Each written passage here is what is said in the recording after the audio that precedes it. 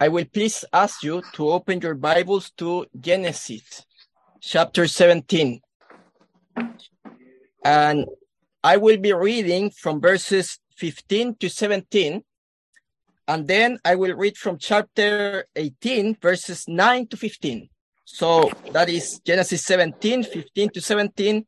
And then Genesis 18, verses 9 to 15. This is the word of God.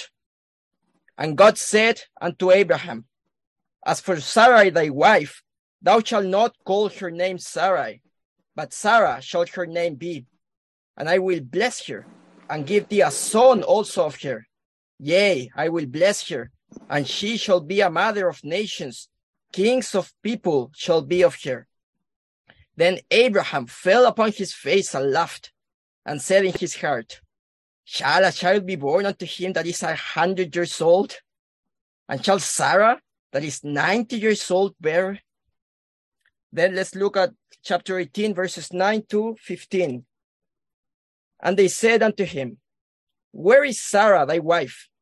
And he said, Behold, in the tent. And he said, I will certainly return unto thee according to the time of life. And lo, Sarah thy wife shall have a son. And Sarah heard it in the tent door, which was behind him. Now Abraham and Sarah were old and well stricken in age, and it ceased to be with Sarah after the manner of women. Therefore Sarah laughed within herself, saying, After I am waxed old, shall I have pleasure, my Lord being old also? And the Lord said unto Abraham, Wherefore did Sarah laugh, saying, Shall I of a surety bear a child which am old? Is anything too hard for the Lord? At the time appointed, I will return unto thee, according to the time of life, and Sarah shall have a son. Then Sarah denied, saying, I laugh not, for she was afraid. And he said, Nay, but thou didst laugh. Let's have a quick word of prayer. Dear Father, we thank you for your mercy in Jesus Christ. And it is in his name that we come before you, asking your blessing upon this meditation. Lord, please fill us with your Holy Spirit so that we can behold wonderful things out of your law. We don't pray this because we deserve it, but rather because we are trusting in Jesus Christ, our Savior. We pray in his name. Amen. So, dear brethren, today I would like to call your attention to the topic of laughter, which is prominent in the verses we just read. Laughing can be a wonderful experience, an expression of sheer joy. However, we need to realize that there are times when laughing is inappropriate. And in fact, we have an example of that in the verses we will be looking at today. As you will see, Abraham and Sarah laughed at the promise of God. That laughter wasn't good. It was evil laughter. And if we are sincere, we will have to acknowledge that the same kind of laughter has often been found in our own lips. Just like Abraham and Sarah, you and I have often laughed at God's promises because, humanly speaking, they are just too good to be true. Please look with me at chapter 17, verse 17, and then at chapter 18, verse 12. Then Abraham fell upon his face and laughed, and said in his heart, Shall a child be born unto him that is 100 years old? And Sarah that is 90 years old bear? And then chapter 18, verse 12. Therefore Sarah laughed within herself, saying, After I am waxed old, shall I have pleasure, my Lord being old also? Here we have a picture that might be a little surprising. Abraham is here. He's the father of the faithful. He's the one who believed God. Along with him is Sarah, his wife. Peter says she is the mother of godly women.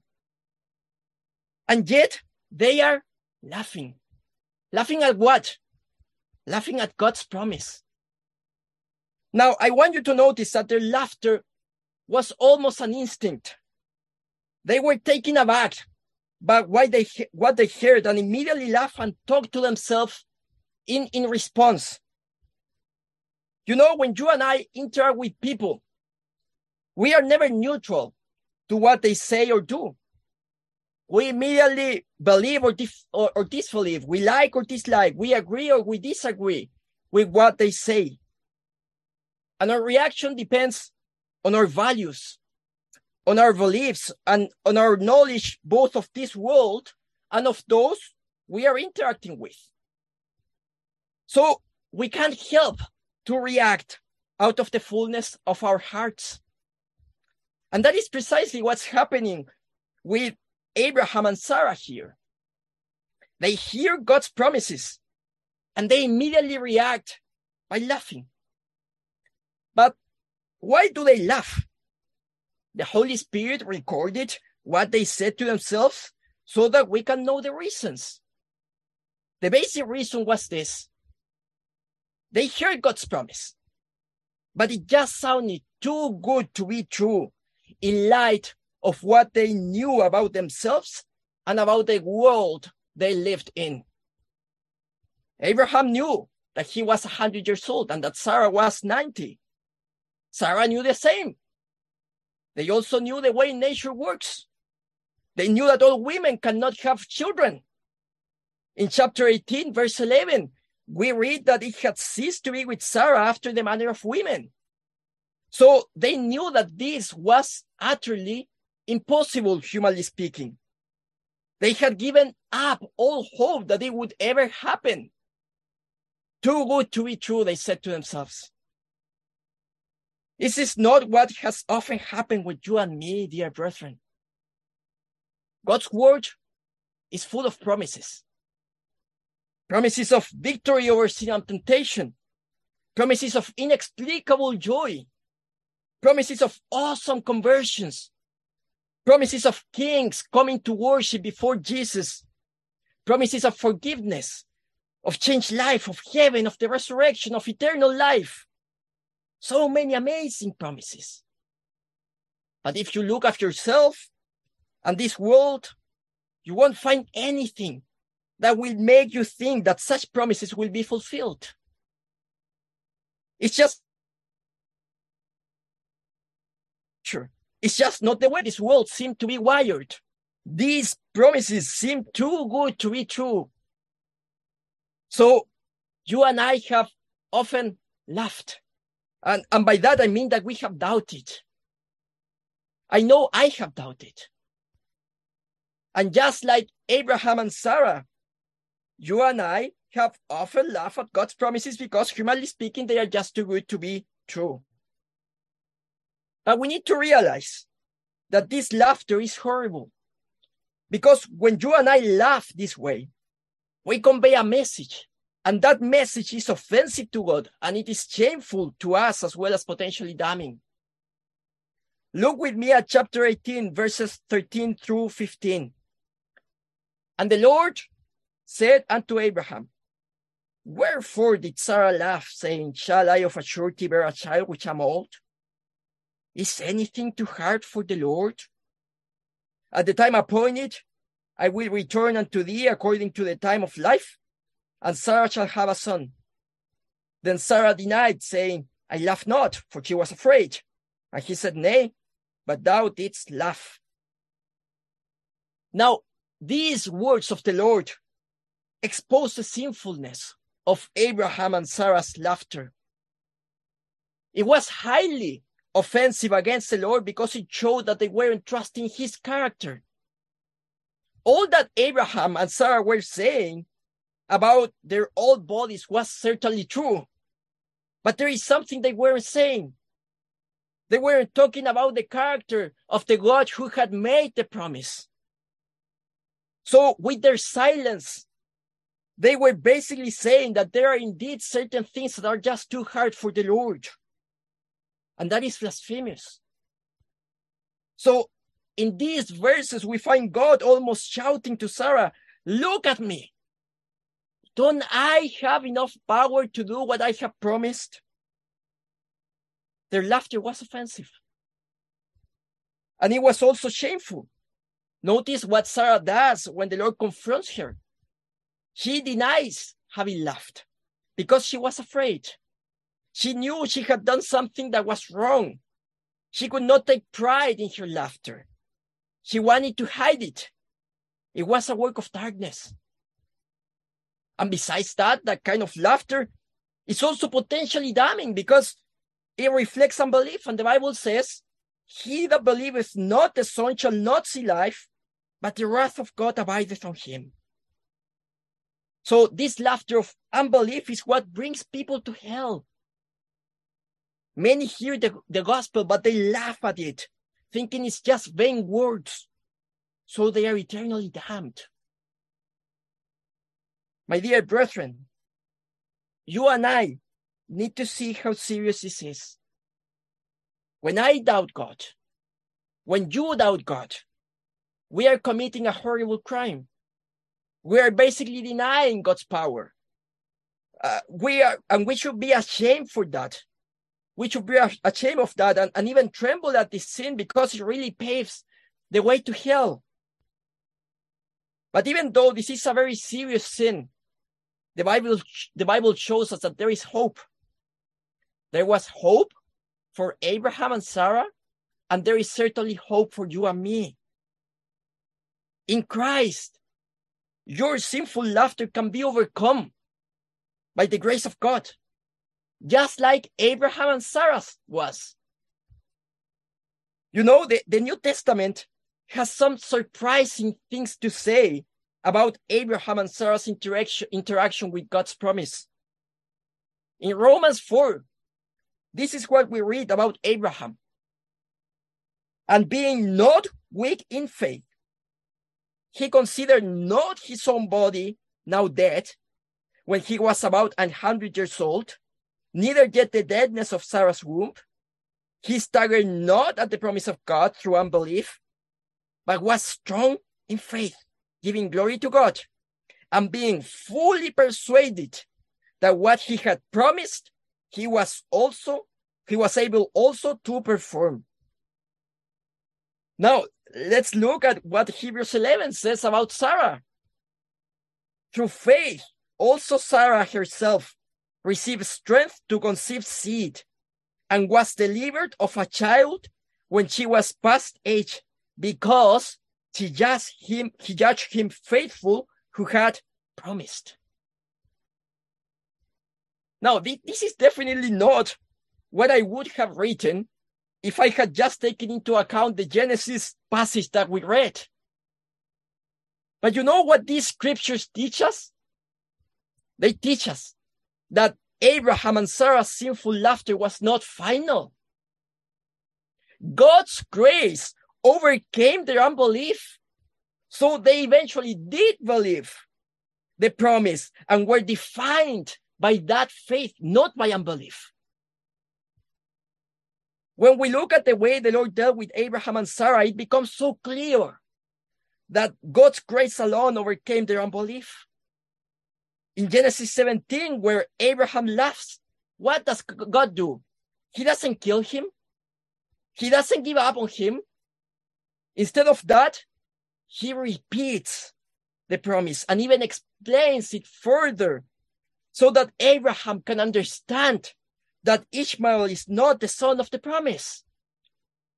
In Genesis 18, where Sarah laughs, God doesn't kill her. Rather, he confronts her, he rebukes her, and he also reassures her that he will indeed fulfill his promise. And that is sheer grace. That is God being patient, tender, and merciful to his dear children. And that is exactly what the Lord does with you and me, my brethren in Christ. If we are truly in Christ, he will remain faithful when we are unbelieving. He won't discard us. Sometimes he will tenderly repeat and explain what he's already said 1,000 times so that we would believe it this time. At other times, when he knows we need it, he will confront and rebuke us. Many times he will even come in with his rod and discipline us so that we will believe him. All of those are signs of his love. Don't ever believe the lie that God is reproving and chastising you because he hates you. No, he chastises those he loves. His rod is a sign of his paternal love. If it wasn't for that rod, my brethren, you and I would remain in unbelief. But in Christ, unbelief will not define us. God's grace will overcome. Grace will define us just like it defined Abraham and Sarah. So what I want you to see is that if you know that you have laughed in unbelief, you don't need to stay there. You don't need to be defined by your lack of faith. The devil, brethren, is very crafty. He first tempts us to sin, and then he accuses us. He tells us that now that we have sinned or doubted, we need to stay there. He tells us there is no hope. He wants us to be defined by sin. Could be that one day you're reading your Bible and some kind of blasphemous thought seems to appear out of nowhere. You may be reading a promise and your heart just feels cold. You can't feel any faith in your bosom. You try to pray with others and doubts start creeping in. In practical terms, you are laughing, just like Abraham and Sarah. And then you realize what you are doing. You come to see it's wrong.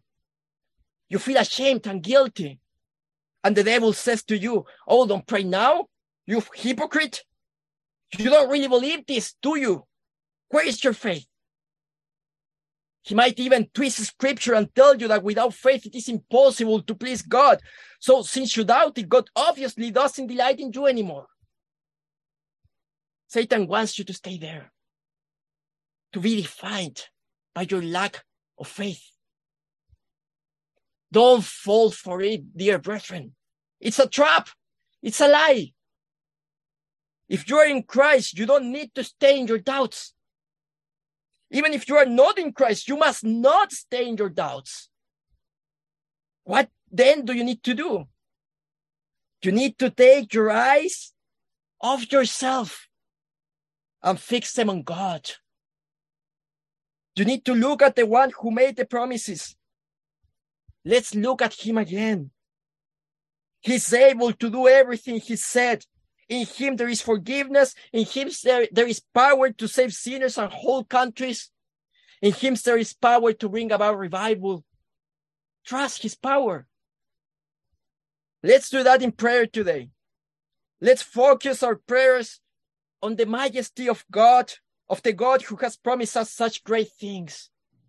Let's remember his works and words. Let's trust him. Do you know, my brethren, what he did with Sarah? He turned her laughter into an expression of praise. After Sarah trusted God and eventually came to hold the son of the promise in her arms, she said, God hath made me to laugh, so that all that hear will laugh with me. Oh, God can replace your sinful laughter with godly laughter. And he will certainly do it if you are trusting in Christ. So let us not lose heart, my brethren. Let's keep looking at him. Amen.